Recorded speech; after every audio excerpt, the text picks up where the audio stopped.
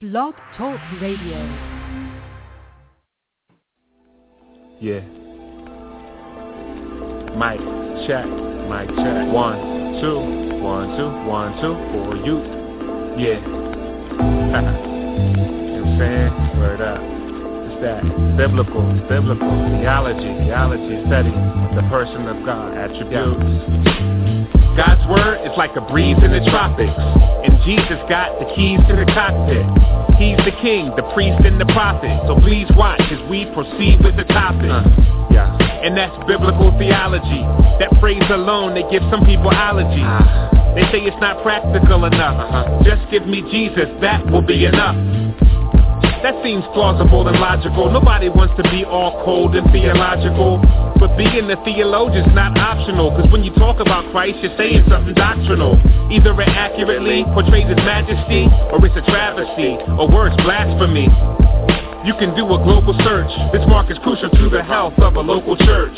The Christian life is a difficult odyssey. The faithful are a statistical anomaly. The enemy wants to trick us hypnotically. That's why we need that biblical theology.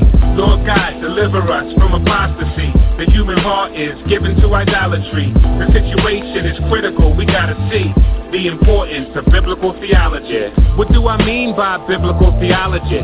The whole theme of the scripture, and God's the key. It's following the Bible storyline, and the ultimate goal is seeing God's glory shine. What he starts, he finishes with dedication. A work of art from Genesis to Revelation, from God's creation to man's fall to redemption to consummation. His designs and structure each time will fluster. What mind can instruct the divine conductor? His worthiness sits enthroned in the heavens, sturdy and fixed. Romans 11:36. Biblical theology encompasses who God is, what he promises and accomplishes. So clever, we behold his endeavors unfold. The greatest story ever told. The Christian life is a difficult odyssey. The faithful are a statistical anomaly. The enemy wants to trick us hypnotically. That's why we need that biblical theology. Lord God, deliver us from apostasy. The human heart is given to idolatry. The situation is critical, we gotta see the importance of biblical theology. The Lord has not decided to keep us guessing. Thank you, Lord. He gave us the word, providing us correction, and the spirit for guidance and direction. Biblical theology is like protection from ourselves and our improper reflections, so we can follow the Bible, not just our affections. Otherwise, we will chop it into sections and not make the connections like the doctrine of election. And Satan is waiting to slice us into mincemeat if our faith is a mile wide and an inch deep. Theology is like the root of a tree, which determines how rich the fruit's gonna be. And by God's grace, he'll breathe on us with his breath, lead us in his steps, show us his eagerness to bless. And we'll experience true peace within our depth, because we'll know the meaning of Jesus and his death. The Christian life is a difficult odyssey. The faithful are a statistical anomaly. The enemy wants to trick us hypnotically. That's why we need that biblical theology. Lord God, deliver us from apostasy. The human heart is given to idolatry. The situation is critical, we gotta see the importance of biblical theology.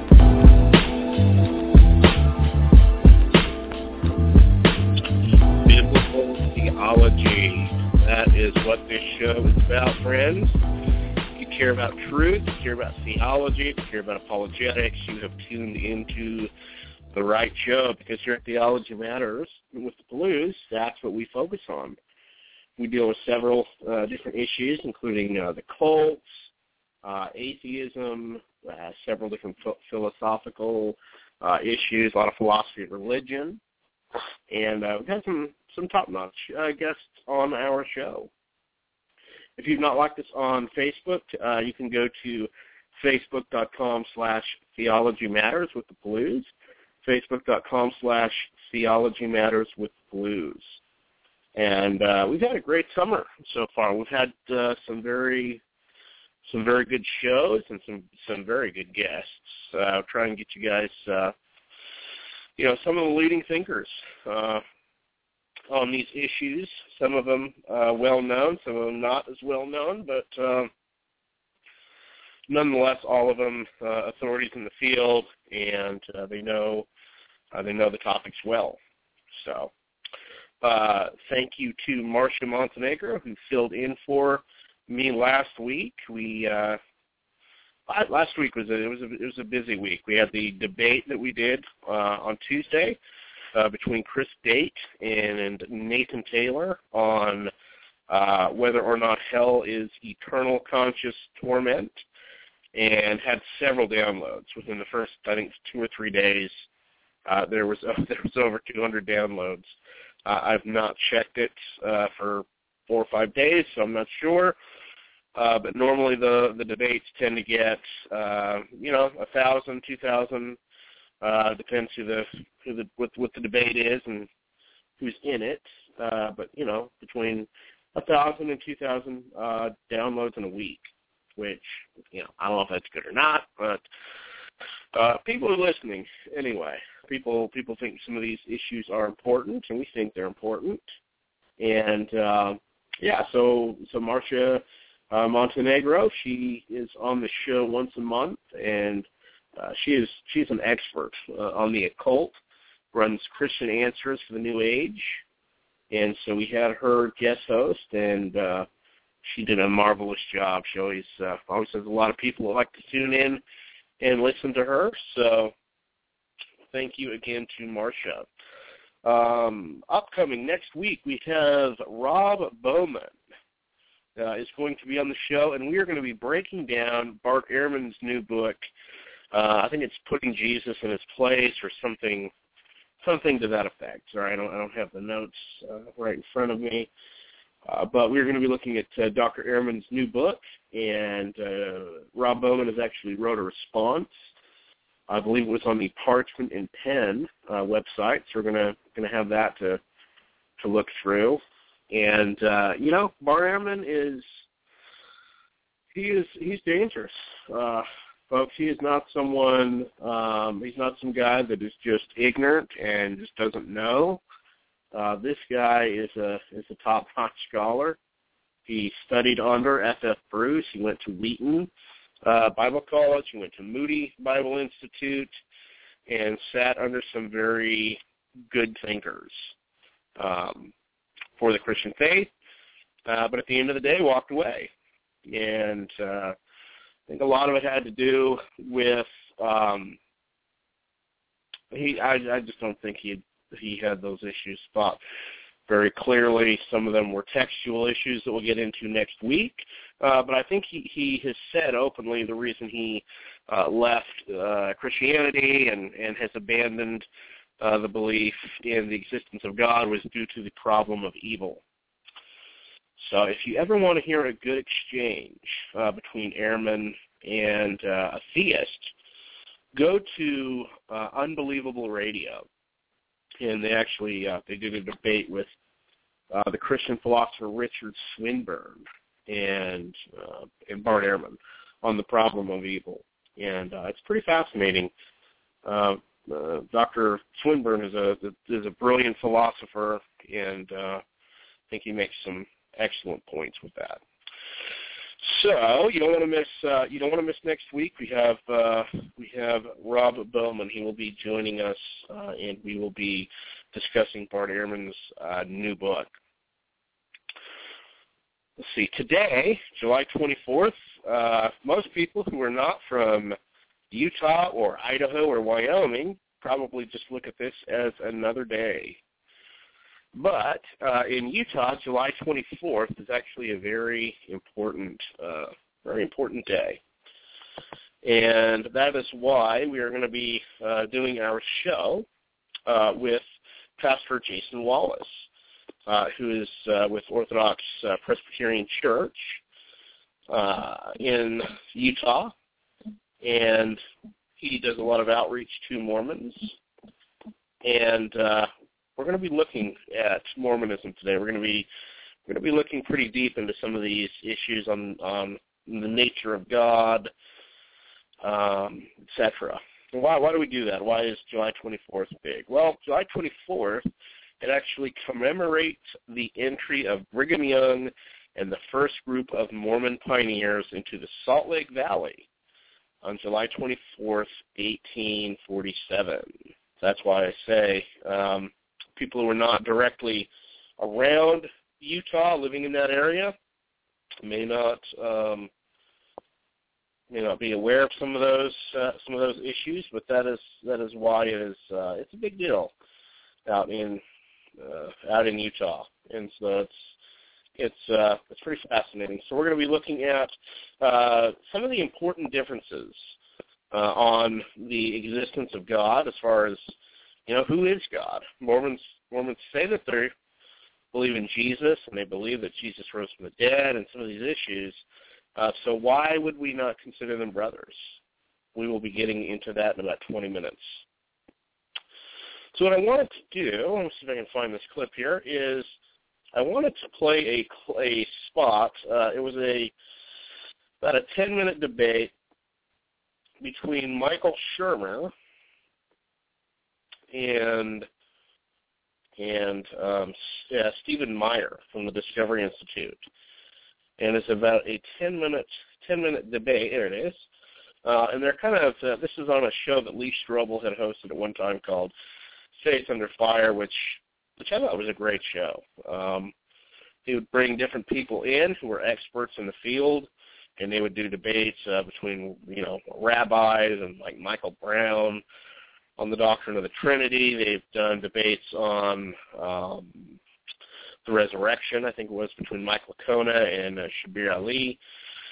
And they're not real long, formal debates. It's probably 10, 15-minute exchange like we're going to see here. And it's interesting. It's kind of good to see what the talking points are. Of course, if you want to get deeper, you're going to have to spend more than 10 minutes to get any type of meaningful answers to some of these issues brought up.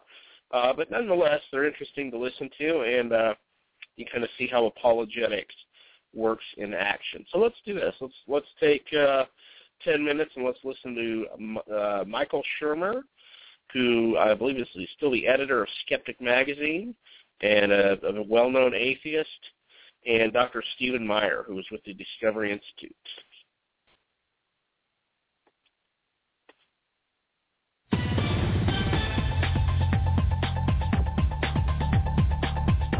The theory of evolution is now being challenged by a new theory that says the universe looks designed because it was designed. The concept is called intelligent design because it claims there was an intelligence behind creation. A leading proponent is Dr. Stephen Meyer. He's director of the Center for Science and Culture at Seattle's Discovery Institute and co-author of Darwinism, Design, and Public Education. Disagreeing with him is Dr. Michael Shermer, publisher of Skeptic Magazine and author of The Science of Good and Evil. I want to start with you, Dr. Meyer, because you're kind of making the affirmative claim here and say, if you can just avoid the technical jargon as much as you can, give me 3 or 4 reasons why you believe there is an intelligent designer of the universe. You bet. Maybe I should start from the beginning. Cosmologists and physicists now tell us that the universe began from a finite time ago, from an infinitesimally small spatial volume, effectively a 0 point, in which there was neither matter, nor space, nor time, nor energy. And this points to a cause beyond the universe, for the cause of the universe itself, a cause that would transcend matter, space, time, and energy. Secondly, physicists are now talking about the fine-tuning of the universe. They tell us that the initial arrangement of matter, the laws and constants of physics, are all delicately balanced to allow for life to exist. For example, if the force of gravitational attraction were a little bit stronger or weaker, if the rate of the expansion of the universe were a little bigger or smaller, life would be impossible as we know it. One physicist, Sir Fred Hoyle, has said that it looks as if a super intellect has monkeyed with physics and chemistry to make life possible. And thirdly, and I think most importantly, in the realm of biology, people have over the last 50 years discovered an intricate realm of nanotechnology and information processing.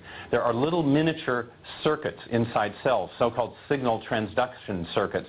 There are little miniature machines. My colleague Michael Behe at the Discovery Institute has made one of these famous, a little rotary engine inside the cell wall that looks like something, for all the world, like something that Mazda designed. It has O-rings, it has bushings, it has a drive shaft, it has a little propeller that moves this little bacterium through liquid. This is high tech in low life. And I think finally and most importantly is the discovery that at the base of all life all life depends on information, that it depends on a 4-character digital code that is resident in the DNA molecule. And people who are trying to explain the origin of life through various types of evolutionary theory have been utterly flummoxed by the question of the origin of these genetic assembly instructions. Michael, you're the editor of Skeptic Magazine. I don't expect you to be anything less than skeptical about that. Well, how do you analyze the evidence as Dr. Meyer presented it? Well, it's important to note that when we're talking about those kinds of questions, regardless of whether the answers I'm about to give are right or not, and they may change because science is constantly changing, the default answer is not that therefore there must be a designer or a God. A default answer that's perfectly acceptable in science is we don't know. Now, we do know actually quite a bit about the 4 categories that Stephen just discussed. For example, the fact that the universe had an origin and therefore there must have been a creator just begs the question of, well, who created the creator or the intelligent designer? The fact that something has to have a creation just leads to the next question of, well, then who created that entity and who created that entity?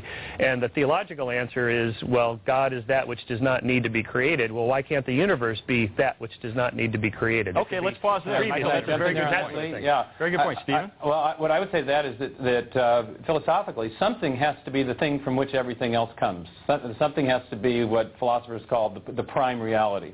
And why does it have to be God? Well, maybe who created God? That's what I want to know. The Big Bang Theory and general relativity suggest that matter is a crummy candidate to be the thing from which everything else comes, because if you go back far enough, you end up with a place in which you have no matter. It may not be matter. It may just be pure energy. It could be quantum foam fluctuation. Could be a black hole in another universe. It could be a number of things. We're not sure yet. What physicists are saying now is that the primary thing at the very beginning is actually an information wave.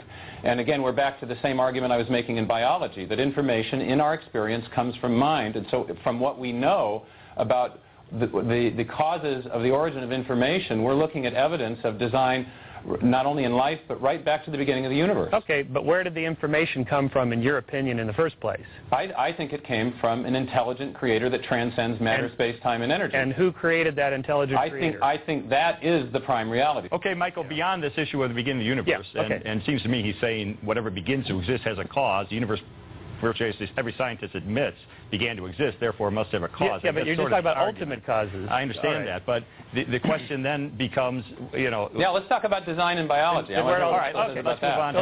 Let's go to the next point.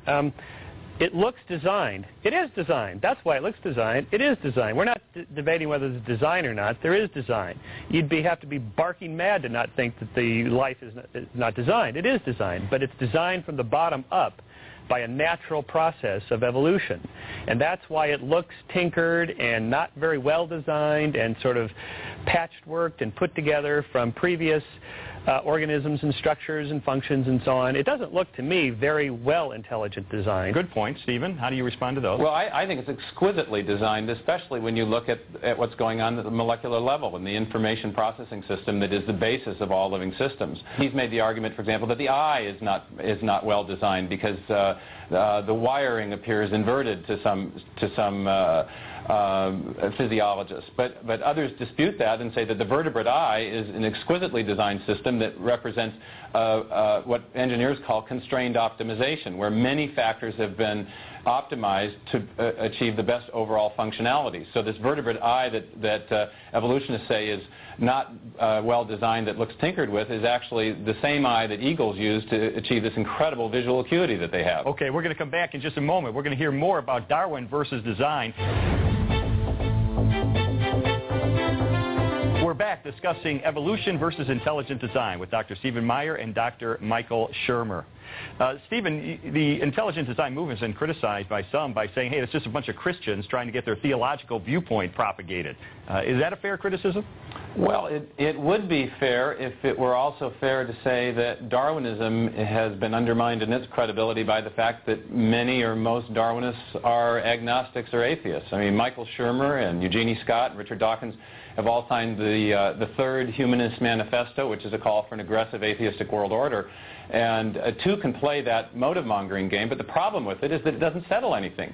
You have to evaluate arguments by the quality of the evidence and the reasoning that are used to support them. And there has been Michael Shermer wants to say that belief in intelligent design is a weird belief that's used to justify a prior religious commitment. We think it's a perfectly sensible belief, whatever your religious commitment. If you see evidence of software or something that functions like software, it's perfectly reasonable to infer that there was a programmer. Of course, but when almost every single member I know of your movement is an evangelical Christian, you hardly have any Jews or Baptists or Buddhists or anything like that. That makes me suspect. That just makes me suspect of something. It would be like if every single member of a group were Democrat or Republican, and I would think, okay, maybe they're right, but that makes me skeptical of something else going on here. Stephen, I want to ask you, is it possible to believe in Darwinian evolution and be a Christian? It's certainly possible as a personal matter, but I think it's logically contradictory. The problem is it really depends on what you mean by evolution. If by evolution you mean simply that things change, yeah, things change, and you can believe that, be a Christian, a theist, a Jew, anything you like, and be logically consistent. What Darwinism says, though, is things change as a result of a purely undirected natural process. I don't see why it couldn't be perfectly reasonable for a believer to think that it or God or whoever used the natural forces to create life as it is. That's how God works. What's wrong with that? Well, that's right. If he uses natural forces, directs them in some way, that's a form of design. That's not what Darwinism says. Darwinism says things look designed, but they're not really, because an undirected process produced the appearance of design. But I mean the actual... A designer can't direct an undirected process. Well, a designer could use natural selection. A designer could do anything he wants, particularly if it's directed process, isn't it? The directed process. Well, I mean, first of all, then why are you an atheist, Michael? And second... Okay, I want to stop it right there because we only got a few minutes before our guest calls in, and I wanted to tackle just a couple of points. You know, so they're doing this. You know, they obviously are not going to be able to sit and hit every single point because they only have a few minutes. Let's see. There we go. So let's look at this. One of the things I'll bring up real quick at the end there. I do think part of the problem is, and this was something that happened earlier this week. If you've been on the internet, you've seen Ken Ham had made some statements about aliens, and Huffington Post allegedly says he wanted to defund the NASA program and aliens are going to hell. I don't know if he said all that. As a young Earth creationist myself, I don't particularly want Ken Ham as my spokesperson. However, I know the Huffington Post is certainly not a reliable source as far as being unbiased and objective. They want to make Christians look stupid, is what I see. But let's look at some of these issues. Sherman asks, who created God? And of course, this is kind of the every school kid's question, but it's not a thoughtful question because it assumes God is created, and that's the whole point. God is the first mover. He's pure actuality. He is the first cause. So to ask who created God is like saying, what's the first cause of the first cause? It's incoherent. But secondly, it's irrelevant to the ID argument, right? Intelligent design argument is what they're not arguing for a particular deity, whether someone wants to believe in pantheism, whether someone wants to believe in whatever. The issue is let's see. The issue is, are things designed? Can naturalism alone account for the things that we see? That's the real question. That's what's being challenged on here. So when you hear this, who designed the designer? Well, I don't have to know that to know that something's designed. If I'm walking, in a forest and come across a rock and come across an arrowhead, I don't rule out that the arrowhead was intelligently designed because, who created the guy that created the arrowhead? Well, that's an interesting question, but it's the second question. It has nothing to do with the question that I'm asking. So I think he totally misses it there. You see again this the claims that we're arguing from ignorance. You know, we don't know, therefore God did it. Folks, that is such a misinformed argument. If I say I don't know why lightning happens, therefore Zeus does it, granted, that's the God of the gaps. But these arguments from ID are not that. These arguments are not arguments from ignorance. It's argument from what we do know. We do know that the basic living cell, or the smallest living cells, has over, I think it's like 4 or 5 volumes of the Encyclopedia Britannica full of information. And that comes from Richard Dawkins in his book, The Blind Watchmaker.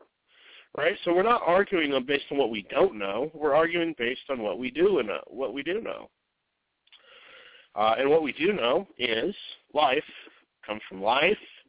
The basic living cell, to even get life, there's a minimum set of information, of genes that have to be there to even have a cell that's going to function. And it requires intelligence. That's why the issue of the origin of life has not been answered by the atheists. Secondly, I'm trying to think what else he was going down there. He was going down through kind of his typical list of arguments against Christianity. The fact that the majority of the people in ID are evangelical Christians. Well, what is the fact that there are evangelical Christians? What does that have to do with the evidence for ID? Right? That is just a genetic fallacy. That is dismissing a claim or an argument based on the origin of where it came from. Right? It doesn't matter who says the argument. The question is it true? Are the premises true? Does the conclusion hold? Right? So that's kind of where it's at. So going after intelligent design and dismissing it because they're Christians who are giving the arguments is just ridiculous. It's just not a good way to argue, not a good way to think at all. And quickly here, I'll just take another minute. We've got our guest on the other line, and then we'll take a break and come back and talk about Mormonism. But quickly, I want to deal with this issue real quick of evolution. Again, folks, I'm a young earth creationist. I don't hold to evolution at all. I think it's bad. I know it's bad theology, but I also think it's bad science. But this idea that somehow biological evolution is true, that would disprove the existence of God, is fallacious, folks. It wouldn't. It would not. You have to deal with the origin of the universe. How does the universe come into existence? Okay, if you use the secular dating methods and their standard, they say the universe comes into existence 13.8 billion years ago. First life doesn't evolve until 3.8 billion years ago, right? So the question is, what brings the universe into existence? Right? You have Lawrence Krauss and you have others who have written these books, and Dr. Craig and Krauss debated on this, and I think Craig demonstrated that Dr. Krauss doesn't know what he's talking about. He's equivocating on the term nothing. He's using it as a scientist with Craig and those who use it in, for example, the Kalam cosmological argument. It's a philosophical argument, and it's using the word nothing as a non-being. So you have the origin of the universe. You have the fine-tuning of the universe. Even for life to be able to be permitted here on Earth, you have to have certain conditions. And as Dr. Craig brought this out in his debate against Frank Zendler, that even if evolution was true, the fine-tuning of the universe is so improbable and so unlikely that for life to evolve would actually be an argument for the existence of God. Now, again, I agree it would cause theological issues. It would raise theological questions. I'm not advocating evolution. All I'm saying is this idea that evolution would somehow disprove the existence of God is ridiculous. Because biological evolution is 4 or 5 steps down the road.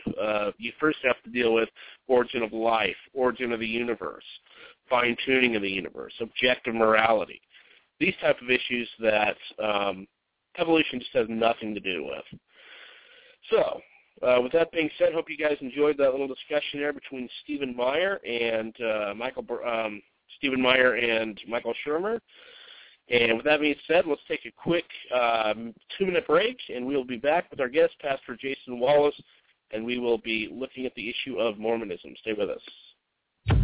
Welcome to the 1 Minute Apologist. If you had 1 minute to be able to unpack for the audience, we interview the world's leading apologists to provide credible answers to curious questions. Dr. Brown, is Jesus Christ the Messiah of Isaiah 53? Oh, absolutely. Isaiah 53 is a key, perhaps the key, messianic prophecy in the Hebrew Bible. If you try to interpret it with reference to Israel or the righteous remnant within Israel, it breaks down. But when you recognize that beginning in 52:13 through 53:12, it first speaks of the Messiah's great exaltation, but then it says that he'll suffer and be terribly disfigured. And as the text goes on, what we learn is that his own people, Israel, didn't recognize him. He was suffering for their sins, and yet they thought he was suffering for his own sins. And then they come to the revelation, it was our sins that he bore. It was our guilt that he was carrying, and by his wounds were healed. So it paints the whole picture of the Messiah's exaltation, but only following his suffering, his rejection by his own people, and yet ultimately their eyes open to receive him as the Messiah of Israel and thus the Savior of the world. Here's a Renewing Your Mind Minute with Dr. R.C. Sproul. The church, ultimately, in which I am called to be a member, is what we call the invisible church, whose members include every person who has ever been a believer in Christ. Martin Luther's a member of my congregation. St. Augustine is a member of my church. And when we come and worship together as a community on Sunday morning, we're not just having fellowship with each other, but we have a mystical union with Christ, and Christ has the mystical union with all of his people. So by virtue of our communion with Christ, we also are in communion with all of the saints, with all of the people of God. It transcends space, it transcends time. For today's special offer, visit renewingyourmind.org. All right, folks, and we are back and have our guest on the line, Pastor Jason Wallace. And let me introduce Pastor Wallace here before we bring him right into the show. Pastor Jason Wallace is the pastor of Christ Presbyterian Church in Salt Lake City and host of the Ancient Paths on KTMV TV20. Pastor Wallace has participated in and moderated numerous debates on the topic of Mormonism, and he also does outreach ministry to the LDS community in Utah. Pastor Wallace, are you there? I'm here. Oh, it's great to finally get to talk to you. Yeah, same here. It's a great privilege to be with you. Yes, I've enjoyed your television show for quite some time. I've learned so much watching that. Tell us a little bit about your TV show. Well, basically, James White used to come to town twice a year for General Conference, and we persuaded him to do some debates for us here, and I moderated those. And then it got to be more difficult because the street preachers started coming to town and started protesting James during conference. It turned into a circus down there. And so also Dan Peterson put out the word that no one should participate in our debates because we were an anti-Mormon organization and these were anti-Mormon events. So James hasn't been coming regularly anymore, and we decided to keep doing the debates, and so I started doing them because I'm not a debater, but I realized neither are they, so I did a number of debates, and that opened the door to an opportunity to start doing the weekly television program. There were some other programs that were being done that were coming from very different perspectives than a Reformed one, and I've got a face for radio, but and I'm not exactly great at live TV, but in the Lord's sense of humor, the door opened, and so 6.5 years ago we started doing that, and we are live from 8 to 9 Wednesday nights and take callers, and we basically reach by either over-the-air, cable, or direct TV from southern part of Idaho over to Jackson Hole, Wyoming, Rock Springs, Wyoming, most of the state of Utah, over into the eastern parts of Nevada, and a little bit beyond that. So we've got about 2 million. Oh, go ahead. We got about 2 million folks who can watch us live. Wow. And you guys have a YouTube channel as well, right? That's where I think I watched probably most of the videos at. Yeah, Ancient Paths TV is the YouTube channel, and we've also got a website, ancientpaths.tv. Yeah, I really recommend people watch it. And if it's okay with you, Pastor Wallace, I will put a link up to that on our Facebook page. And we want people to have access to things that are good, solid theology, and sometimes people don't know about some of these things. So we'll get that out there and let people aware of that. So appreciate it. We've had probably the best set of interviews I know on Mormonism. We've had both critics of Mormonism like Sandra Tanner and a number of others in specific areas, such as the Mountain Meadows Massacre or various issues within Mormonism, but also we've had a number of defenders of Mormonism. We've had Alma Allred on over a dozen times. He's an instructor at the LDS Institute at the University of Utah. We've had Martin Tanner on, who I've debated. We've had Van Hale on. And, then we do some fun stuff. We've had the president of the Atheist of Utah on a couple of times. We've had the co-directors of the gay LDS group that was protesting the LDS Church over Proposition 8. We've had a representative from PETA. I love it. Latin Mass Roman Catholic, member of an apostle in a splinter LDS polygamous group. So we try to have some fun with it. Yeah, you guys, you get in there and you mix it up. I really like that. Those ones with the Roman Catholics and Mormons, is that on the website where people can look those up? Or?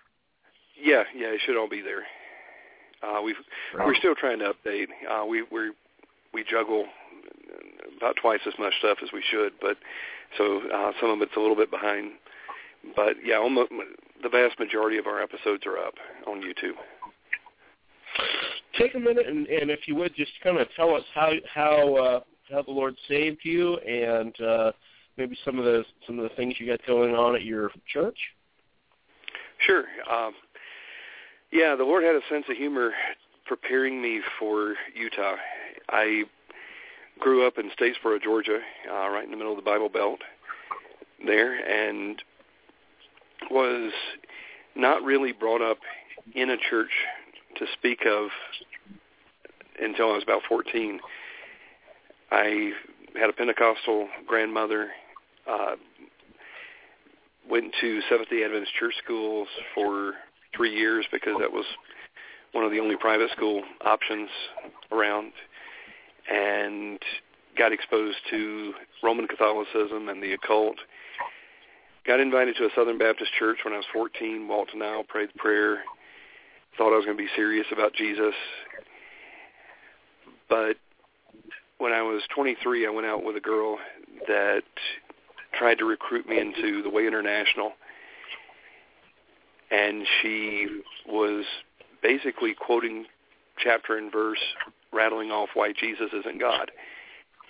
And I could fake my way through Sunday school class easily enough, but I got very embarrassed because I realized I didn't know the Bible.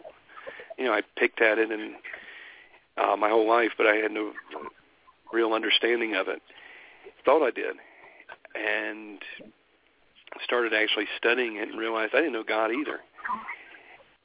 I had mouthed the words of being a sinner and Jesus is Savior of sinners, but the Lord drove home to me that I was really the worst sinner I'd ever met. And he took me to my knees, but then showed me Christ. And through some bizarre providences, soon led me to the Independent Presbyterian Church in Savannah, and was under the ministry of Terry Johnson there for over 10 years. Wow. And turned my world upside down. In a good way. Oh, yeah, definitely. I was a number cruncher by profession. I was extremely socially awkward. But soon after, I visited Utah on a business trip and went through the temple square tours and met Sandra Tanner and started reading these things. And I had an interest in sharing the gospel with these people who were twisting the scriptures, and realized that to a great extent they were like me. They were religious, but they weren't Christians. They didn't know who God was. They were mouthing the words, but without much of a clue. And so I started praying for these folks, and right after I came back from the trip, they had moved the Mormon missionaries in 2 doors down from me. And the Lord just kept putting Mormons in my path. I kept praying for them that God would send somebody out there, and someone who actually could speak without hemming and hawing and stuttering. And I had a sense of humor and kept opening doors for ministry, pushing me through them, and ended up going to seminary a few years later with the hope of being able to help somehow. And not only became a pastor, but now the guy who was white-knuckled at the lectern is now doing live TV. Wow. That is amazing. So you started Christ Presbyterian Church. Did you start that, or did you take that over? Yeah, we started from scratch. I was originally supposed to come out with the PCA, but my presbytery ran into some political problems.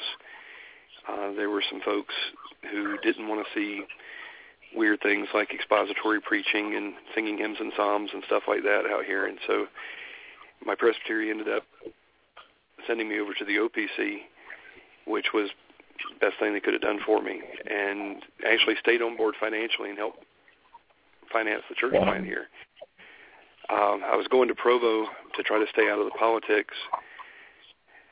The Protestant population here is a little over 4% in Salt Lake County. It's about 0.5% down in Utah County, which is where Provo is. But that wasn't enough to stay out of the politics. So we came to Salt Lake. We tried to pick up the pieces with some folks that tried to start a PCA church. Some were interested, some weren't. But pretty much started from scratch and have plugged along since. And the Lord's blessed over the last 16 years. We have a congregation here. We bought a building, an old Mormon ward, that we've been fixing up.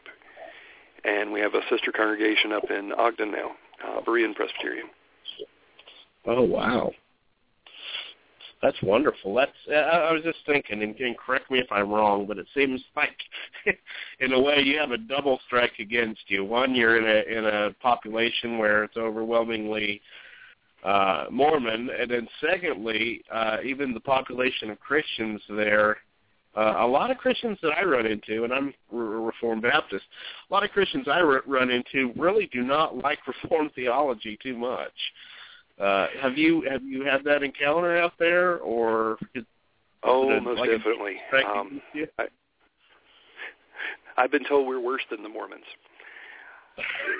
You have to understand, a whole lot of what passes for evangelical Christianity here is telling people, you don't need a church, all you need is Jesus. Right. And basically play off people's frustration with the manipulation of the Mormon church. Right. And, it's a lot of California Christianity with cheap grace, happy clappy, feel good, but let's bash everyone else as a Pharisee. Right. If they are any more strict in any area than we are.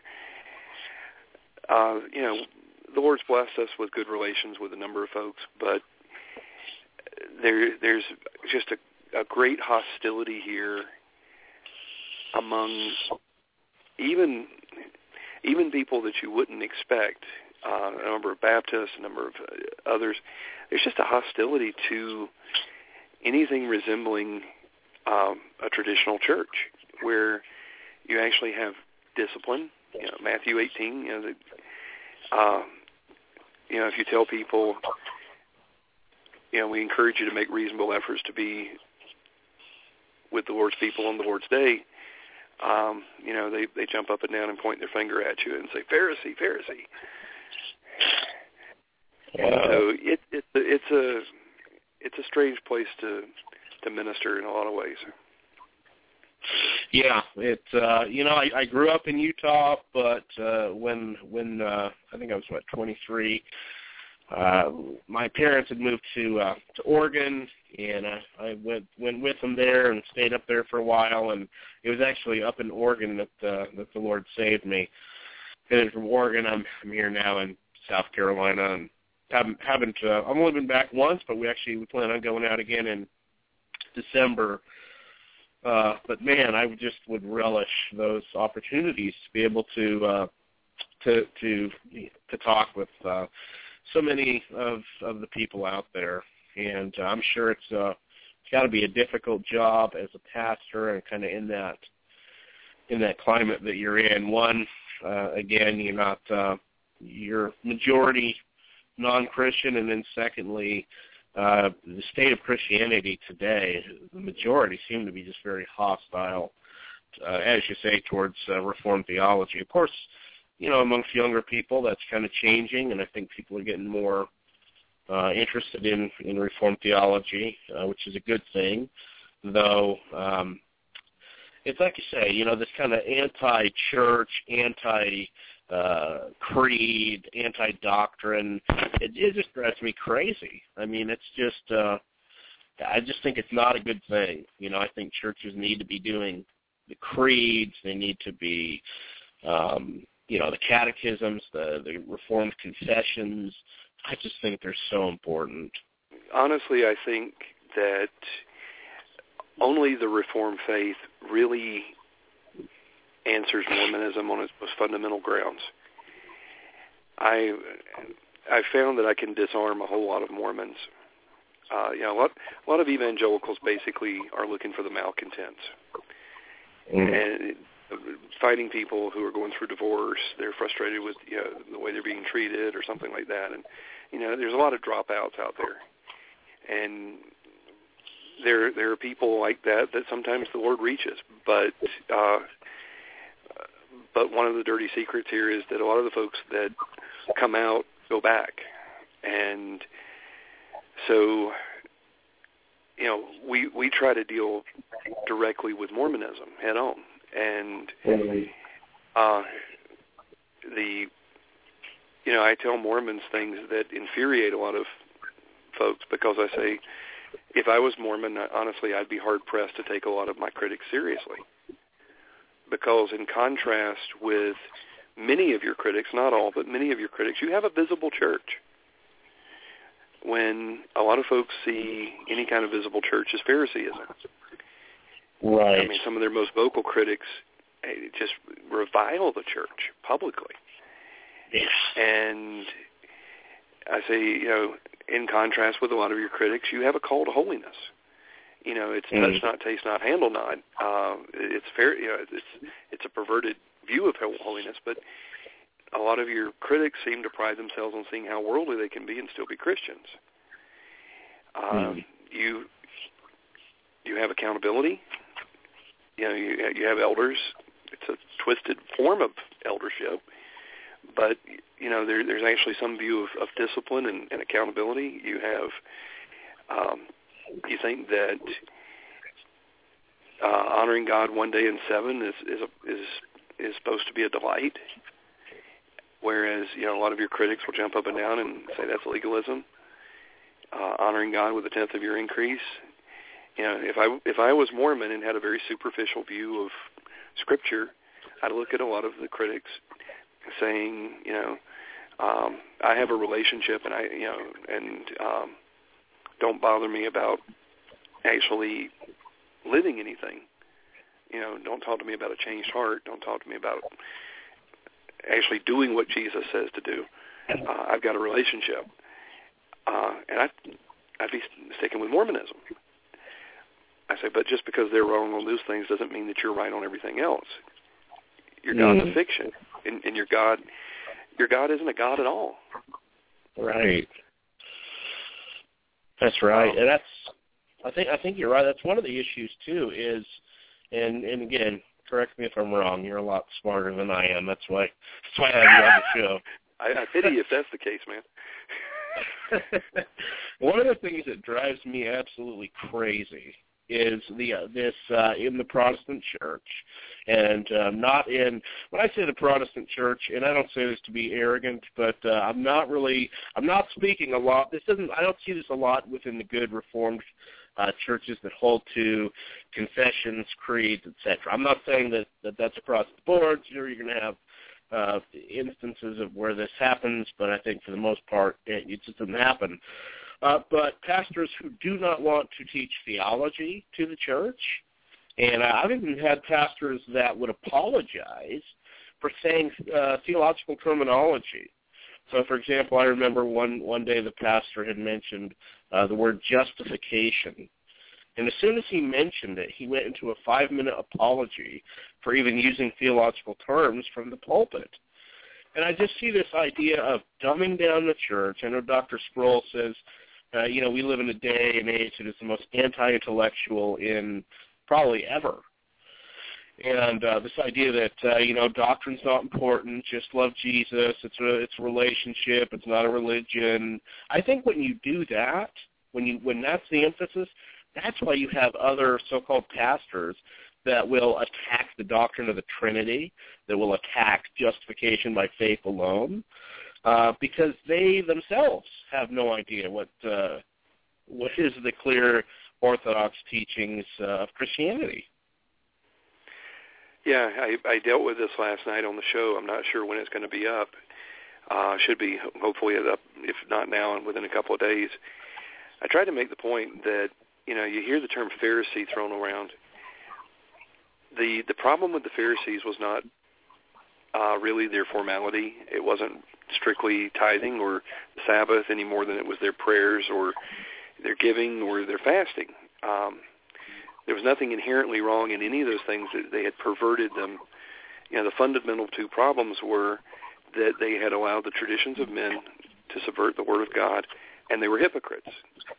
Their religion was a show for themselves and others to distract themselves from the fact that they were rebels against God. It's the religion of Cain. And the point I tried to make is, so many of the people who hurl the word around are themselves Pharisees, because it's cheap grace. Yeah. And you read 1 John 2 to them. You read Jesus saying, "Not everyone who says unto me, Lord, Lord, shall enter the kingdom of heaven, but he does the will of my Father." He says to them, "Depart, I never knew you, you workers of iniquity." There's no sense of the new birth anymore. There's no sense that the Holy Spirit, who gives us faith, gives us repentance as well. It's not that repentance is part of faith, but it always accompanies faith. And the Spirit who frees us from the guilt of sin through imputing the blood of Christ frees us from the power of sin through sanctification. Amen. And that's a message. The funny thing is, I get more hate mail from professing evangelicals than I do Mormons. Wow. I tell Mormons, your God is pitifully, pitifully small, if he was even real. Your God isn't a God. Your God is a Superman. He's an exalted man. He's Kyle. He's faster than a speeding bullet, mightier than a locomotive. He can jump over tall buildings, but he ain't a God. as we say in South Georgia.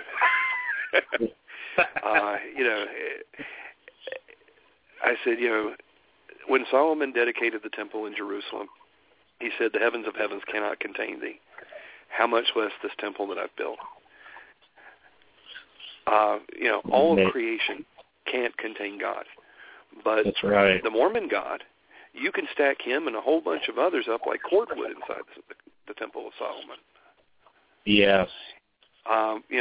We're using the same term for radically different concepts. And my great frustration is that you have Ravi Zacharias come to town and talk about the benefits of theism, and the Mormons all just smile and nod along. And he never defines who never tries to articulate who this God really is. Right. And we have Richard Mouw, who was president of Fuller Seminary at the time, who comes along with Ravi Zacharias 10 years ago and apologizes to the Mormons for all the lies evangelicals have been telling about them. Wow. And he got asked afterwards, excuse us, Dr. Mouw, what lies? And he says, well, I've been assured by scholars at BYU that Mormons no longer believe that they are going to attain to godhood. It's like, funny thing is, Dr. Mouw, their teaching manuals stated explicitly. Wow. But Mouw goes back to Grand Rapids. He used to be at Calvin Seminary or Calvin College years ago, and he gets Erdman's, who publishes Calvin. He gets Erdman's to publish a defense of Mormonism written by a BYU professor, and he states in the afterword, I believe any open-minded Christian, this is loose paraphrase here, I believe any open-minded Christian will conclude that Bob Millet is trusting in the Jesus of the Bible for his salvation. That's certainly my sense. Wow. And he refuses to listen to anything to the contrary. Wow. Well, this would probably be a good place to get into some of the differences, because that, I think, is that right there. That type of thinking is so satanic, so toxic, so devilish. That is so evil. It is spiritual cyanide. Is what Richard Mouw is doing. So I've talked to friends before that they'll say, listen, Devin, Mormons, they love Jesus. Jesus is God. They believe Jesus died on the cross. They believe that the Bible is the Word of God. So why don't we consider them our brothers and sisters? So maybe, if you don't mind, Pastor Wallace, we can just kind of systematically look at some of these issues, and you can kind of contrast the Mormon view with the biblical view. And I'll let you start where you want. Maybe, I don't know if you want to start with the doctrine of God. Whatever. I'll tell you what. Let me give you a sense of some of the conversation that you'll find out there. Okay. Mark Cares is a Wisconsin Synod Lutheran pastor who wrote a book back in the mid-'90s called Speaking the Truth in Love to Mormons. And it got a lot of traction with folks who were trying to reach Mormons because it basically presented a law gospel kind of critique. And it's a useful book. But coming from a Reformed perspective, it's important to understand one of the major differences between Lutherans and Reformed. For Luther and for the Lutherans to this day, the fundamental problem with Rome was works righteousness. And there's a temptation for evangelicals to look at Mormonism and see the fundamental problem as works righteousness. The Reformed understood that works righteousness was the symptom of a deeper problem, which was idolatry. Works righteousness makes perfect sense if God's an exalted man. And so the problem with Mormonism is God's not that holy. He's an exalted man. He's one among many gods. And he was a sinner like ourselves, but through obedience to law, he proved his worthiness for celestial exaltation. So God's not that holy. Sin's not that bad. The fall has been called a triumph and one of the greatest blessings ever given to man, according to LDS apostles. They have referred to it as a fall upward because it established free agency so that we could prove our worthiness to become gods. So God's not that holy. Fall upward. That's even logically incoherent. I was going to say falling upward. That's kind of logically incoherent. Well, the same language is being used by a PCA guy in Metro New York Presbyterian, saying that Adam evolved from an ape and he fell upward to moral responsibility. It makes me, I hear reports like that, and it makes me want to pull out what little bit of hair I got left. But yeah, that's kind of denying the Westminster Confession, isn't it? Well, who reads that anymore? I'm sorry. I'm a curmudgeon. But anyway, the problem with Mormonism is God's not that holy, sin's not that bad, so man's not that lost. He has his free agency. So grace makes no sense. And you try to talk grace to these folks, and all they understand is cheap grace. You have to go back and show them who God really is. This is the God who drowned the whole world, except for Noah and those on the ark. This is the God that when Nadab and Abihu offered worship that wasn't what he prescribed, the fire of the Lord went out and consumed them. This is the God that when Uzzah touches the ark, God kills him. He kills Ananias and Sapphira. He kills people all over the place and sends them to hell. And one of the things that has made me very unpopular in some circles, and the funny thing is Mormons actually come up to me regularly telling me, I'm a devout Mormon, but I love your show. But evangelicals, man, you talk about the judgment of God. You point out that it's New Testament as well as Old, and you talk about Revelation 6, Revelation 14. Hell is not the absence of God, but they're tormented in the presence of the holy angels and of the Lamb. Right.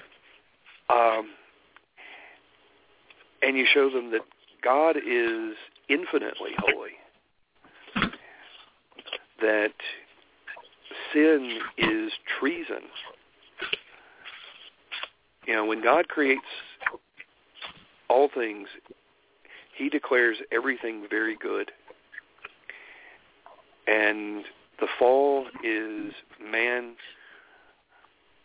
rejecting the revelation of God, asserting his own autonomy, declaring that things are not very good, that God is either unwilling or incompetent to provide what's good. And he shakes his fist at God, and he seeks to exalt himself. And the Mormons see that as a wonderful thing.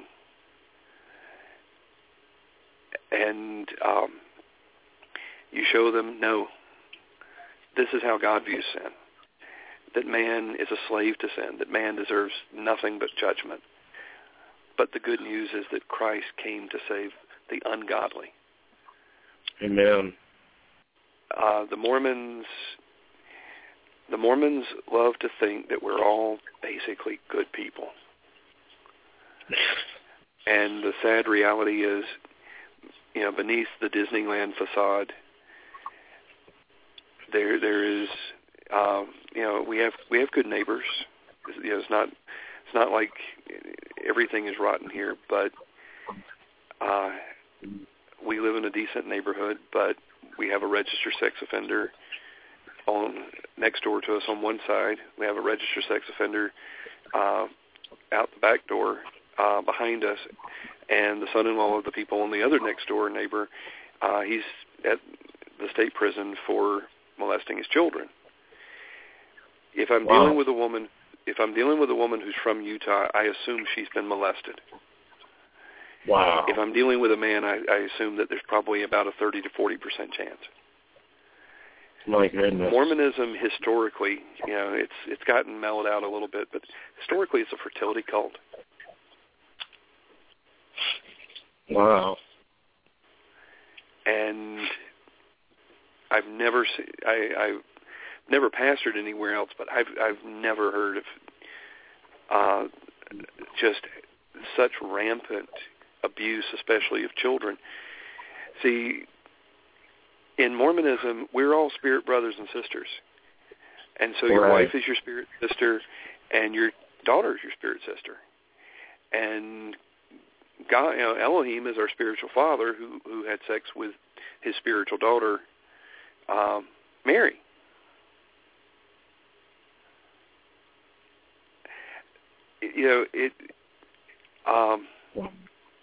It gets weird fast. Yeah, it does. Definitely does. One of the things, as you're talking, that I was just thinking, kind of this. You were talking about the idea of, people not liking the idea of God being angry or wrathful, or even when you were saying that a man is slave to sin, unregenerate man slave to sin, and they kind of have this Disneyland view of God. That is predominant within the Protestant view as well. It's amazing how that has crept in. If you and I do it all the time. You tell the average Protestant they are, according to Scripture, a slave to sin. If they're a person is unregenerate, they will fight you up and down on that. I mean, they will debate you like crazy on that. I mean, you catch me in a bad mood, and I'll say, well, they've got it partially right. The Mormons have been on a big publicity campaign for the last 20 years. It used to be that they drew a line in the sand. We're Mormons. We're not Christians. And now it's like we're Christians too. It's this warmer, fuzzier view of things. Right. But you catch me in a bad mood, and I'll say, well, they got it part right. A lot of evangelicals are Mormons. Wow. Because honestly, a lot of what institutionally used to be evangelical, their view of God is a means to an end. God is not the end. He's a means to their own glorification. And he's a grandfather in the sky, as C.S. Lewis said, who just wants to see the young people enjoy themselves. In San Francisco, I saw an Evangelical Lutheran Church of America congregation, mainline Lutheran, offering goddess worship. Wow. And, honestly, I think there's a lot of stuff that's not that far removed. I mean, they're not doing what that church of the ELCA is doing, which, they're literally making Asherah dolls. They painted their building periwinkle, basically purple. Wow. But let me be clear. There are churches here that tremble at God's word, and in the Lord's sense of humor, one of my best friends among pastors is a Free Will Baptist, and I've told him he's goofy on both counts. But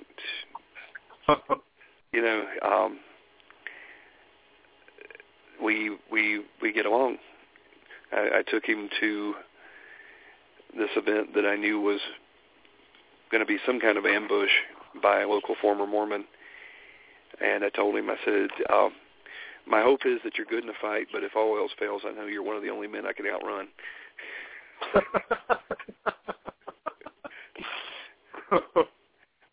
It ended up being Inquisition 2014. Yeah, I saw that. It was very intense. That was something else. So, would you like me to go through a little bit of the history of Mormonism? Sure, that would be great. Kind of give people a starting point. Let me ask you this: Is it okay if I give the number out? What do we got, 50 minutes? Do you want me to wait to give the number out, or what do you prefer? Go ahead. I'm fine. Okay. Yeah, so I'm used to live TV. I can flow with the punches, or roll with the punches, I should say. Okay. All right. For those who have a question for Pastor Wallace on Mormonism and Christianity, feel free to call in at 760-542-3907, 760-542-3907. Would love to take your call. So go ahead, Pastor Wallace. You're going to give us a little, history. Yeah, I think to really understand Mormons, you have to understand the Gnostic impulse that keeps popping up all through church history. There was a wonderful book that the name escapes me, unfortunately. It was written by a guy out of Greenville Seminary, where he was showing how some of the early church heresies keep getting revisited. And Mormonism is a great example. Basically, Mormonism is a lot like the radical, the more radical of the Anabaptist. You look at Jan of Leiden, Thomas Mathis, and guys like this. They were leading armies trying to establish the kingdom of God on earth, and they were killing people who refused to be rebaptized. They claimed that they were receiving direct revelations and things like that. And you see this impulse popping up all through church history. With America, you get Roger Williams, who is the first Baptist pastor in America, but then a matter of, I think, months later, basically says no church has the authority to baptize. And you see this in all kinds of direct revelation, sort of a proto-Pentecostalism. You see the Montanist in the early church. You see that kind of mysticism all through history of the church. What Joseph Smith did wasn't new. You had two basic streams of thinking that were converging together in early America. One was this sort of Quaker direct experience of God, direct revelation. You see at the Cane Ridge Revival, people were supposedly slain in the Spirit, and they were running around on all fours, barking like hound dogs and treating the devil. You've got this sort of mystical, direct revelation. Doesn't matter what the Bible says, we've got the Holy Spirit kind of attitude. And then you've got the Campbellite movement, which is a rejection of creeds, rejection of traditions. There's so many divisions in Christianity. Let's create a bunch more. And the vast majority of the early Mormons came out of the Campbellite churches. Joseph Smith takes popular mythology about the Indians being the lost tribes of Israel, and they were cursed with dark skin for their rebellion against God, and now God was gathering because it's the end of time, which everybody was saying and seems to still do. When you recognize that Joseph Smith wasn't new and novel, he was basically the Benny Hinn of his day. He tapped into an existing alternative to Christianity. Okay. A schismatic, mystical primitivism. When you recognize that this is all going on before and he taps into it, it makes a lot more sense of things. The radical difference between Mormonism and so many other things that were going on in the 19th century is that with the death of Joseph Smith, Brigham Young brings the people to the Salt Lake Valley, and this is the anniversary of them arriving, July 24th. They're celebrating Pioneer Day today. But they come here in 1847, and from 1847 to 1869, for 22 years, you couldn't get out of this valley. except on foot or on the back of a horse. And he isolates them, and the Mormons were basically doing tongue-speaking, words of prophecy, and all this stuff 75 years prior to Azusa Street. And it had a popular appeal. Before Joseph Smith died, they started trying to centralize the real spiritual authority in the prophet, and it became a whole lot easier once they got them out here. So I don't know if that helps fill in the gaps for people who, there's a more basic history you can read on Wikipedia, but hopefully that's some grist for the mill. Yeah, and that's one of the reasons I guess we wanted to do the show today, was being July 24th. It's funny because growing up in Utah, I always knew that it was a huge day. And I guess I had just assumed, I guess not really knowing the history, that everybody celebrated July 24th, and I was rudely awakened when I moved to Oregon, and we did not celebrate July 24th, and even more so when I moved up south. Just not a lot of Mormon population. They do have a lot of Mormon missionaries and stuff, but not a huge population of Mormons. But let's. Oh, go ahead. I didn't mean to cut you off. Go ahead. Oh, no problem. I think it's important for folks to understand that when the Mormons arrived here in 1847, this was not the United States. This was Mexican territory. And the intent was to create a state like Texas that they could splinter off from Mexico. They wanted to create the state of Deseret. They were leaving the American territory behind them, and when they arrived here, there was no private ownership of property. God owned everything through his prophet. You had to sign everything over to the church. So that creates some of the intriguing history here. Also made it very hard to leave if you became disillusioned with things once you got here. They were lying to people and telling them, oh, no, these statements about polygamy, they're not true. And people moved here and found out they were true, but they'd already signed everything over to the church. And the Transcontinental Railroad hadn't been built yet.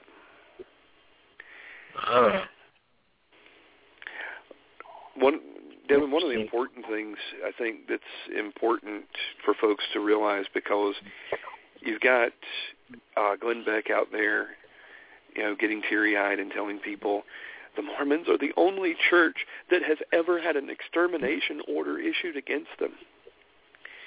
The reality is that when they were in Missouri, the Governor Boggs did issue an order stating that if the Mormons did not leave, they would be exterminated.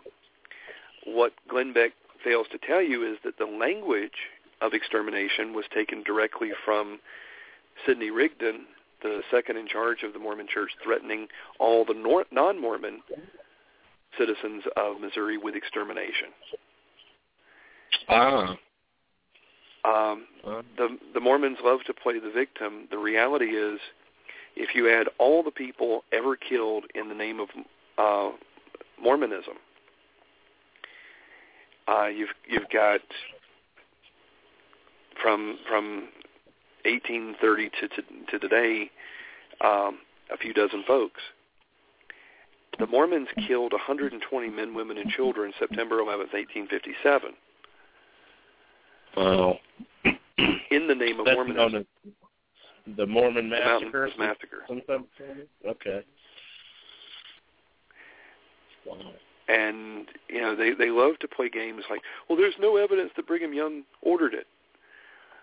Well, we do know that before it ever happened, Brigham Young told the Indians they could have the cattle, which I don't think the wagon train would have peacefully handed over all their livestock. And what is clear is that he covered it up after it happened. And according to Wilford Woodruff, he confirms an incident that happened afterwards. shortly after the massacre, the federal government came in and they brought in troops. They were replaced by the California militia. California troops were brought in. They heard rumors about a massacre. They go and check it out, and they find all the bones scattered down there. They gather them together. They cover them in a mound of rocks, and they put a cross on the top, and they write across the cross, "Vengeance is mine, saith the Lord, I will repay." And according to others who were there, they claimed that Brigham Young gave the sign of the square, and they threw a rope around the cross, yanked it down, and scattered the rocks and the bones. According to Wilford Woodruff, who's unimpeachable because he later becomes LDS prophet in his own journal, Brigham Young made the statement, "It should read, 'Vengeance is mine, and I have taken me a little.'" Whoa. Wow. People don't... Mormons were an end times cult. They were getting ready for the end of the world. And they were killing people that tried to leave here. They slaughtered... Right. And, on the one hand, Mormonism has fundamentally changed because they're not looking for the imminent return of Jesus, and destruction of all their enemies like they were in the 19th century. They're, instead of gathering everyone to Zion for the end of the world, here to Utah, they're setting up churches all over the world. They've sort of gone from a doomsday pre-mill cult to now almost post-mill in some ways. And yet, you pick at the veneer just a little bit, and it's almost like Joseph Smith died yesterday. Wow.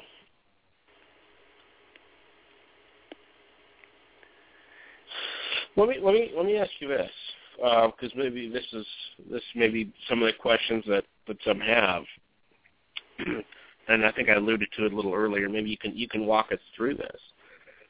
So, the person goes to work and he meets a Mormon, and the Mormon says, "Hey, I believe Jesus is God. I believe that the Bible is the Word of God, and I believe everything you do."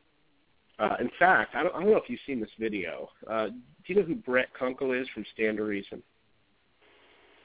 The Greg Kokel and those guys? I haven't seen it. Okay, I'll send you this video. He goes in to a Mormon church or to a Christian church. What he does is he takes a group of students at a youth group. They go through an intensive training, and every year they do 2 missions trips. One, they go to Berkeley, California, and they go head to head with the atheists. And secondly, they go to a trip to Utah on a missionary there, or on a missionary journey there, and they deal with the Mormons. And so this happened a couple weeks ago. Brett Kunkel talked to the pastor. They worked it out. They're going to have Kunkel come into this. It's probably a large, looks like a Southern Baptist style church. And the pastor says, "This is Elder Kunkel, and he's here for an hour." It wasn't on a Sunday or anything. It was like on a night during the week. We're going to give him an hour to kind of talk about Mormonism and just take your questions. And so he sat there for an hour taking their questions, and it was horrifying. It was like being able to see kind of having a window into the world of evangelicalism, the state of it, and just seeing the basic doctrines of things like the Trinity, justification, just basics. Mm-hmm. These people had no idea how to answer, and they would affirm things like Kunkel would say, it's illogical, it goes against the law of non-contradiction to say you can have 3 beings in 1 being, which is true. And they would affirm that, well, with God, anything is possible. So he spent 45 minutes just tying this audience of adults and young adults into knots. So help us a little bit, I guess, theologically. How do we respond to the Mormon that says, hey, I believe, Jesus is God. I believe the Bible. What do we say? Why aren't they our brothers and sisters? I'll give you the explanation first that I would give a Mormon directly. Okay. I tell Mormons, if I told you that I believe that Joseph Smith was a prophet of God, would that make you happy? And they said yes. And I said, and I told you that Joseph Smith was born in Vermont. His family moved to New York, married. His wife's name Emma. You'd be cool with all that, right? And they're like, yes. But then I go on to tell you that the Joseph Smith I'm talking about is a black man currently living in Kearns, Utah. He wasn't killed in 1844 in the Carthage jail. Are we still talking about the same Joseph Smith?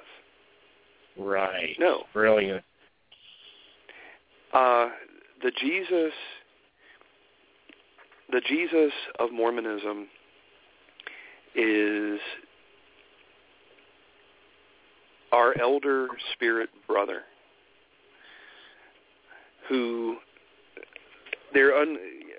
Mormons, they used to actually try to define their theology, and that was causing them too many problems, and so they don't do that anymore. It's basically like trying to nail Jello to a tree. But the Jesus of the Bible, we need to be clear. Let me change the familiar phrasing a little bit here. I want to be very careful how I do this, but the biblical view is before the beginning, Jesus was God. There was nothing. Before the beginning, there was nothing. There was no. There were no heavens. There were no earth. But there was Jesus. There was the Father. There was the Holy Spirit. There was God. And they create this universe that in which they are both immanent, but which they transcend. In Mormonism, there is no beginning. There's only the beginning of one particular part of reality, when existing materials are reformed into the current situation. The Jesus who was worshipped by angels and is presented as the creator of the universe, he's demoted to the spirit brother of Lucifer. And he basically took pre-existing materials and remodeled a corner of creation. Or a corner, well, there is no creation. There's just eternal the eternal universe. Right. And the Joseph Smith translation of John 1:1 gives you an idea of the problems they have with who their Jesus really is. Joseph Smith claimed to restore the real Word of God. Mormons have this as a footnote in their Bibles. They use the King James, but they'll have footnotes to show where the Joseph Smith translation supposedly clarifies things. King James Version, I don't have it in front of me. In the beginning was the Word, and the Word was with God, and the Word was God. John 1, I can do it better in Greek than I can do in English, but the Joseph Smith translation, in the beginning was the gospel preached through the Son, and the gospel was the Word, and the Word was with the Son, and the Son was with God, and the Son was of God.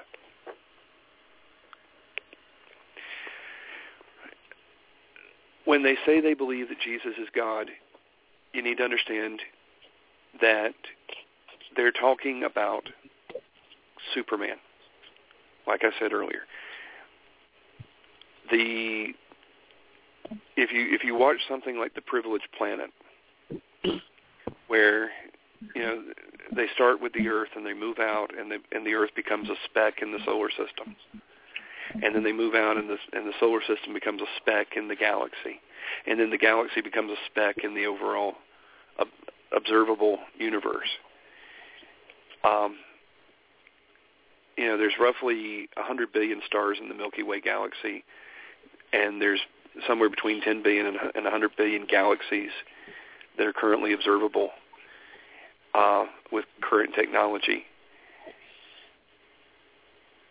Our Jesus doesn't fit in that. He condescends to become a man. Right. He condescends to become a man, born in a manger, nailed to a cross. Right. But Mormons, they play these games. They see no difference between God becoming a man and man becoming a god. That's right. I remember your debate with I think it was with Martin Tanner. He kept trying to go that route. Yeah. I loved his defense that we were talking about, are Mormons Christians, and he said, well, we're not traditional Christians, but that doesn't mean we're not legitimate Christians. That's like, I seem to remember this kind of same argumentation being made on marriage. And we have to test marriage and Christians by the Word of God. Right. And, traditional marriage is as ordained by God. Amen. That's right. But the Jesus, number one, they say Jesus is God. Whoopee. Their God is pitiful. Their God isn't, there's a finite distance between us and a flea in terms of state of being, to some extent. We're created unique in that we're created in the image of God, which for Mormons means that we have a nose and we have 2 arms and 2 legs. Physical body, right? They can't quite understand how it is the Holy Spirit is conforming us to the image of Christ when we're supposedly already in that image. But they'll dance around that. But their God is a flea. It's not even a flea. Right. And their Jesus, you need to understand, Mormonism is not a religion of any book. It's not a religion of the Book of Mormon. It's not a religion of the Bible or the Pearl Great Price or Doctrine and Covenants. Wow. All of those can be thrown under the bus if it is expedient for the current prophet. Wow. That's right. In Acts 17, you have the Bereans commended that they searched the Scriptures to know what's true. There was a standard by which Paul could be judged. There is no standard by which the Pope in Roman Catholicism or the prophet in Mormonism can be judged, because they're not religions of the book, they're religions of the men, of men. And whatever the prophet says is what's right. So they're throwing things that prophets have said in the past that were stated as prophecy, as direct revelation from God. They're saying, no, those are misunderstood. And but you need to understand, according to traditional Mormonism, Jesus was fathered by, according to Brigham Young, he was fathered by Adam, who was God. They get uncomfortable when you start pointing that out to them. But right. Adam is God, according to Brigham Young. But even when they kind of disown that part, basically this exalted man, Elohim, comes and has sex with Mary, his daughter. It's not that she's overshadowed by the Holy Spirit. It's not anything miraculous. It is he has sex with her. She conceives Jesus. Jesus is a polygamist. Wow. This is not Dan Brown didn't invent this stuff. Of course, neither did the Mormons, but It's Gnosticism. And that should be blasphemous to an Orthodox Christian. The idea of Jesus being a polygamist should be blasphemy. I mean, absolute blasphemy. I mean, honestly, when you start defining terms, it is no less blasphemous to pull out a white lab rat and say, I believe in God. Here, let me show you. Isn't he cute?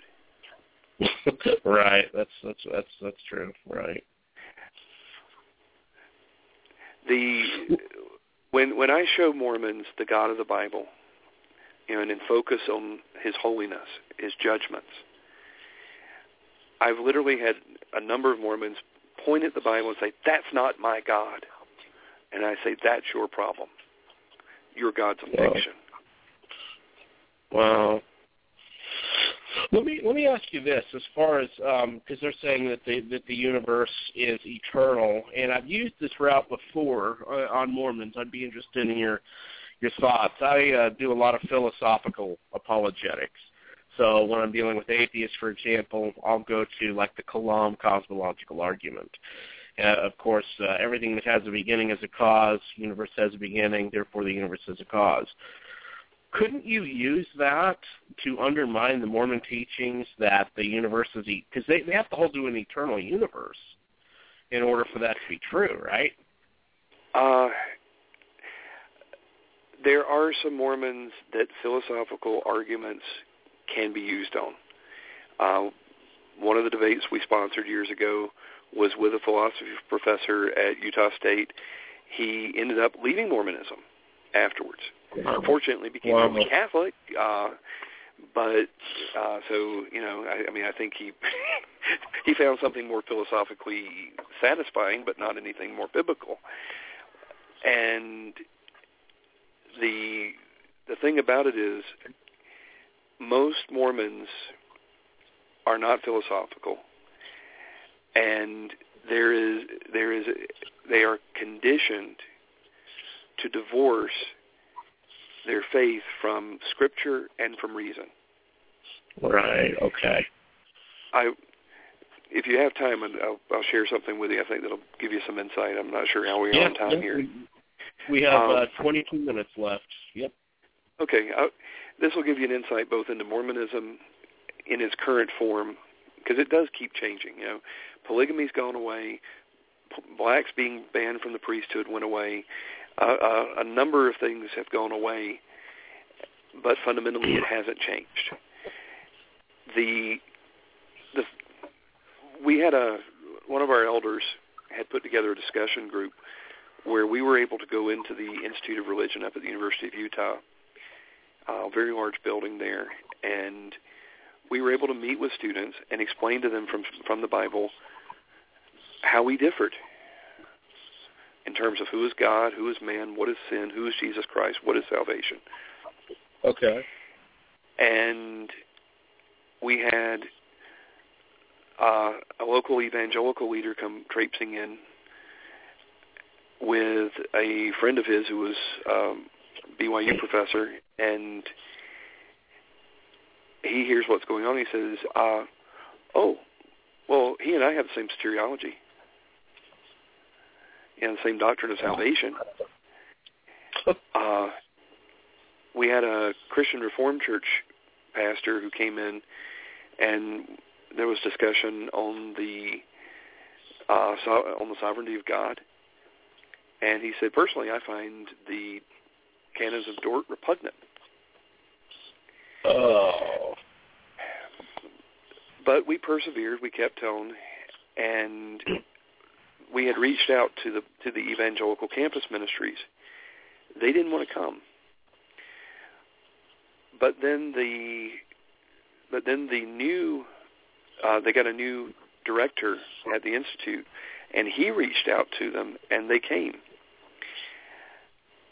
And they made very clear they didn't want to discuss theology anymore. They wanted to worship with the Mormons because they were convinced that the Mormons were worshiping, that they would be won over by their lively, heartfelt worship. Wow. And we tried to tell them this is insane. Yes. They're idolaters. They're not worshiping the same Jesus, the same God, anything here. Yeah. And so, but totally they went forward. They ignored us entirely. And what our elder had started, we quickly got pushed out of, basically. But we go just to see what's going to happen. And so they decide they're going to have this time of sharing. And they have this evangelical student who gets up and, he's kind of the surfer dude kind. He gets up, well, I went to church when I was a kid, and I started drifting out when I was a teenager, and I played with drugs and slept around, and, I got to college, and I was just kind of into the party scene, but, then somebody invited me to crew, and, I realized just how great Jesus is, and, now I'm kind of sort of living for him, and, things are really cool. And then they turn to this, very fresh-faced Mormon girl, and she's going to share what Jesus means to her. And 10 seconds in, she's in total tears, just gushing about how she loves Jesus. And the evangelicals are looking at each other like, how do we top that? Oh, boy. I mean, when you understand Mormons were Pentecostals before the Pentecostals were,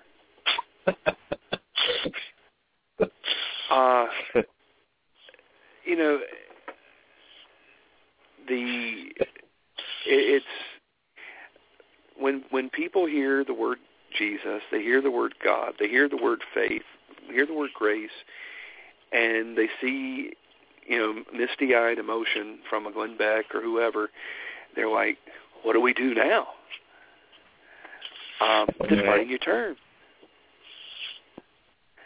It is a black and white difference between the Jesus who is our elder spirit brother who competed with Satan on who would redeem the world, and Satan's portrayed as a Calvinist. He wanted to take away people's free agency. But Jesus loved everyone's free agency. Right. And he wanted to, anyway. Yeah, if you don't mind, we need to take a break real quick, just a quick 2-3 minute break. Give people a chance to be able to get up, get a drink. Again, the phone number is 760-542-3907. 760-542-3907. We will be back in 3 minutes.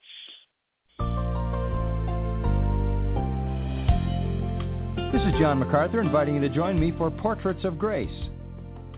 Men, have you ever been at work and realized you forgot to shave? Well, that's a good illustration of what it means to hear God's Word and forget to respond. James said, if anyone is a hearer of the Word and not a doer, he's like a man who looked at his natural face in a mirror. This is not some casual glance either, but a careful, observant stare. Yet even a long, hard look is worthless if you walk away and forget what you saw. If you fail to respond, because the image reflected in the mirror will soon fade when you don't make the corrections. Perhaps you've been putting off something that you know God's Word is instructing you to do. If so, don't delay. This is John MacArthur, trusting that you'll look into the Word of God and become a true portrait of grace.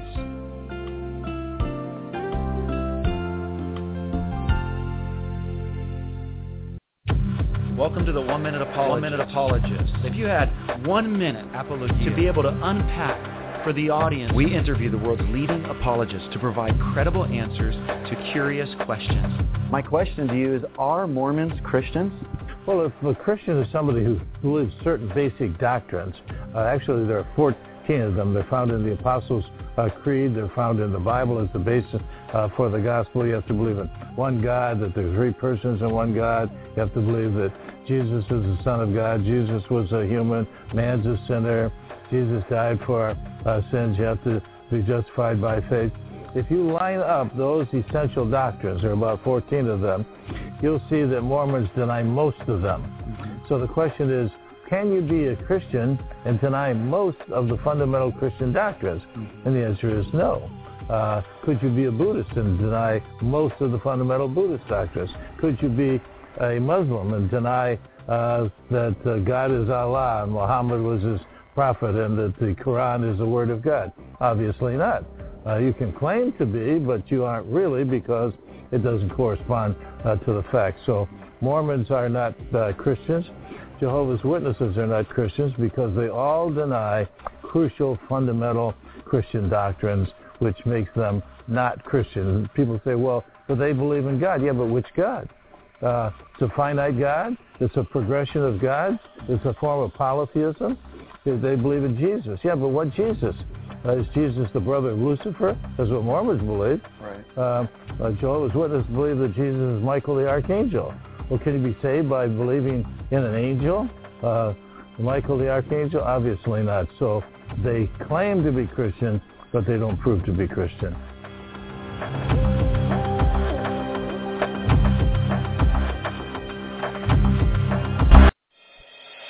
Hi, this is Ted Wright, Executive Director of CrossExamine.org, and I want to invite you to come out this summer, August the 8th to the 10th, to Charlotte, North Carolina, to our Cross-Examine Instructors Academy. This year's going to be fantastic. We're going to have J. Warner Wallace, Greg Kokel, our own Dr. Frank Turek, and many others. If you want to learn more about this, you can go to www.crossexamine.org and click on CIA to learn more about it and also to apply. All right, folks, we are back, and I'm sitting here with Pastor Jason Wallace, and we are taking a look at Mormonism under the microscope. Just a quick note on that last commercial, CIA. That was actually last year's promo, so the information's the same, but the date is, I believe, the 14th through the 16th, and I'll be there helping them out and be on hand. It's a great opportunity for those who are wanting to. It's required you have a little bit of a basic knowledge of apologetics, but for those who are wanting to come and learn from some of the best apologists around today, as well as they give you a lot of your PowerPoints and stuff. It's based on the book I Don't Have Enough Faith to Be an Atheist by Dr. Geisler and Turek. Geisler is the guy you heard on there before, Dismantling Mormonism, and it's really a kind of a 12-step process that demonstrates that Christianity is true. So check out that book. I Don't Have Enough Faith to Be an Atheist. If that's be something you're interested in, learning how to defend the existence of God, reliability of the Bible, historical arguments for the resurrection, think about coming out to CIA. It's a little pricey. I think it's $400 or $500 to do that, but it's 3 days with the best apologists around. So you can contact crossexamine.org for more on that. So, Pastor Wallace, you there? Yep, I'm here. All right. So one of the big differences, of course, is not only with the doctrine of God, as to where Christians believe in the triune God of the Bible, co-eternal, co-equal. Kind of maybe talk a little bit about some of the differences between soteriology, salvation. We know there's some big differences, as you were saying, with the Mormon view of God. What about the Mormon view of salvation compared to the Protestant view? Well, once again, it's a little bit hard to pin them down.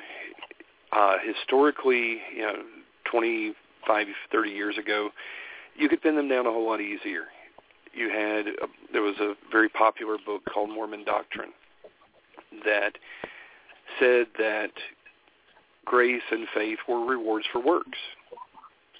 It was very clear it was a works-based religion. You had a book by Spencer Kimball, who was a prophet, called The Miracle of Forgiveness, that said that forgiveness only happened when you fully abandon your sins. The Joseph Smith translation of Romans 4, verse 5, says, "But to him that seeketh not to be justified by the law of works, but believeth on him who justifieth not the ungodly, his faith is counted for righteousness." The old Southern comedian Ted Garner says, that word "not," backwards it spells ton, ain't that heavy. It kind of turns the whole meaning upside down. Does God justify the ungodly? According to traditional Mormonism, no, he doesn't. Now it's hard to get a straight answer out of them. It's all warm and fuzzy, and just there's lots of social stuff. You can go to dances and all like that, but when it really boils down to it, you have to go through the temple. In order to reach celestial exaltation, you have to be determined to be temple worthy. You have to go through for the endowments. You have to go through for your marriage. You have to be married in the temple in order to achieve godhood. And the way that you do that is you demonstrate that you have tithed, that you have, and they check you out. I mean, you have to tithe. You have to keep the word of wisdom, which is this list of dietary rules. And it's harder to pin down. They'll talk about grace, but the Book of Mormon says, 2 Nephi 25:23, I think it is, that we're saved by grace after all we can do. And Moroni 10:32, I'm pulling this off the top of my head, I think it is, it says that basically if you deny yourself of all ungodliness and love the Lord your God with all your heart, soul, mind, and strength, then is his grace sufficient for you. So it's a synergism. It's you meriting the merit of Christ, God grading on a curve. And if people take that seriously, it's crushing. The reality is most of them don't take it very seriously. And the Mormon Church is morphing a lot. The Mormon Church was instrumental in the compromise with the Boy Scouts. I honestly see the Mormon hierarchy taking them in the same direction as the mainline Protestant churches as far as selling out to any kind of popular pressure. They went against what they said was a revelation of God to admit blacks into the priesthood in 1978. Well, I think it's 37% of all the Boy Scout troops in America are sponsored by LDS churches. So the Boy Scouts weren't going to do anything without the LDS Church's consent, and they basically backed up. And wow. They were so stung by the backlash on Proposition 8, which they had been prominent in, that now they have given their blessing to an ordinance that's been making its way through the municipalities and is being considered for the whole state, that forbids anyone from discriminating in housing or employment based on sexual orientation or sexual identity. So if the boy you hired to run your front desk at your business, your cashier shows up in drag one day, you can't do anything about it. And the Mormon Church says that's the way it's supposed to be. Oh, man. So it's, in terms of salvation, it's become looser. They don't draw the hard lines, but the temple's still there. Right. Until they do away with the temples, the Phariseeism will never be addressed. A lot of naive folks look at, some accommodations here and there, and they're like, oh, the Mormons are changing. They're going to be like the Worldwide Church of God. Never mind the fact it was just the leadership and a handful of the followers that actually came out of the Worldwide Church of God into evangelicalism. A whole lot of them didn't. They created splinter groups. But Mormonism, they're trying to respond to criticism, and the way they're doing it is feelings, big-time feelings. Right. And a lot of evangelicals don't know how to respond to feelings. Well, with evangelicals, kind of the material cause of the Reformation, justification by faith alone, sola fide. How do Mormons respond to that? Do they just kind of look at it as though it's somehow some kind of a cheap grace type of a thing? That's the only way they see it. Yeah, okay. Honestly, and with some merit, because a lot of the folks who have been countering them are extremely cheap grace. But they bring people into their seminaries to articulate cheap grace. I mean, they use their own people generally. But the Mormons, they know that they're supposed to be, they'll hear a cheap grace person quote Ephesians 2:8 and 9, never 10. But, for by grace are you saved through faith, and that not of yourselves, it's a gift of God, not of works, lest any man should boast. And they say, well, James 2 contradicts that. And that just, not only does it show that there's supposed to be works, but also it shows us the Bible can't be trusted. Right. And the cheap grace people just stand there like deer in the headlights. And not by works, not by works, not by works. And it's like, excuse me, read the next verse. Yeah, out here where I'm at, it's predominant. Like the Zane Hodge, Charles Ryrie. I know that's not the same, but I mean that is major out here. They have whole church movements that are like what is it, Evangelical Free? I think that's the association, and it is huge out here. I guess mainly with Dallas Theological Seminary and dispensationalism. It's really bad out here on that front. Yeah, I mean, one of the things I dealt with a couple months back was false prophecies, and the Mormon apologists are using dispensational arguments against the Bible. It's clear that Joseph Smith said that a temple would be built in Independence, Missouri, in the generation of those living in I want to say 1836. I'm trying to remember the year, but I think it was 1836. And subsequent prophets and apostles understood that very, very literally. Even, I think, 98 years roughly afterwards, you had one of their apostles saying, there are still people who are alive today that were alive when he said that. So the generation hasn't passed away. But now they all have, and so what they do is, they turn to the dispensationalist, ignoring the fact that the whole context of the Olivet Discourse, not one stone being left on another, was fulfilled 40 years after Jesus said that. And they say, well, generation can be thousands of years. I mean, that's what these Christians say. It's like, no. Right. Well, we are actually here. We're coming to an end of this show. Unfortunately, we've got like a minute left. But maybe what are some good resources for those who are wanting to dive into Mormonism? I have recommended in the past Ron Rhodes' book, Reasoning from the Scriptures with Mormons. I think that's a good book.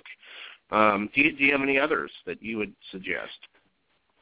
Yeah, I mean, Is the Mormon My Brother is probably the best one I can think of offhand in terms of understanding the problems of Mormonism from a biblical perspective, addressing the folks who are trying to bring Mormons into, under the umbrella, so to speak. If you want to get into the particulars of Mormonism, the Tanners, utlm.org, Utah Lighthouse Ministries, the Mormons have produced reams of materials and have done a wonderful job. Gerald's going to be with the Lord, but Sandra does an excellent job. They can go to, if you want to see interaction, you can go on YouTube. There are some of James is putting some of the debates on, I think, that we sponsored. The debates I did are up on there. We've got some others as well. If you just type in Mormon debate and maybe Jason Wallace or something like that, it should pop up. Okay. And wonderful. then also we've got interviews. Yeah, we will put a link up to your website as well, and if you like, to the church, and would encourage people to get out there. If you're in Salt Lake City or Utah or around that area, it's hard to find a good Bible teaching church these days, folks. It's just the bottom line. I recently we'd left the church. The church had dissolved, and I ended up having to try and find another church. And to try and find a church that was committed to expository preaching is it's hard. It's hard, and especially if you're in a place where you don't have a lot of good, Reformed churches, and I don't think Utah has very many of those.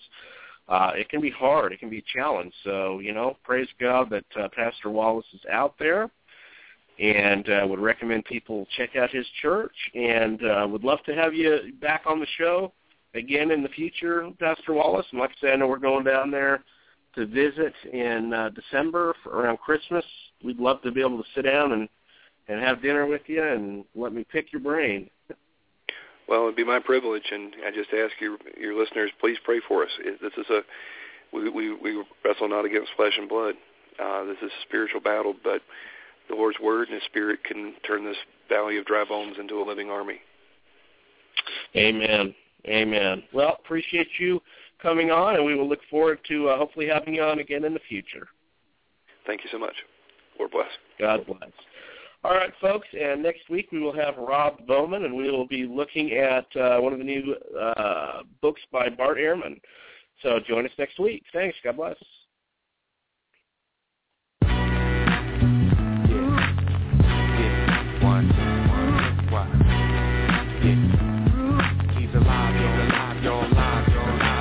Elvis is dead, Picasso is dead, Jimi Hendrix and Janis Joplin is dead, Marilyn Monroe is dead. However, Jesus is alive.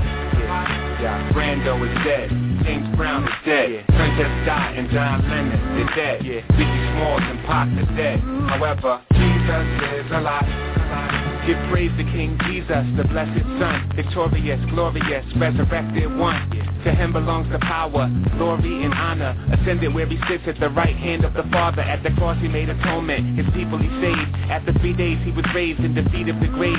By faith the elect behold him, his scepter is golden. He must have been hot and slippery, cause death couldn't hold him. The spotlight is on today's icons. In 1,000 years nobody will care, their light's gone. But at that time Christ will still shine bright. He's not in the limelight, he is the limelight. Criminal minded, you've been blinded. Looking for the body of Jesus, you won't find it. We never lack spirit, letting you cats hear it, cause his tomb is empty like most secular rap lyrics. Plato is dead, Socrates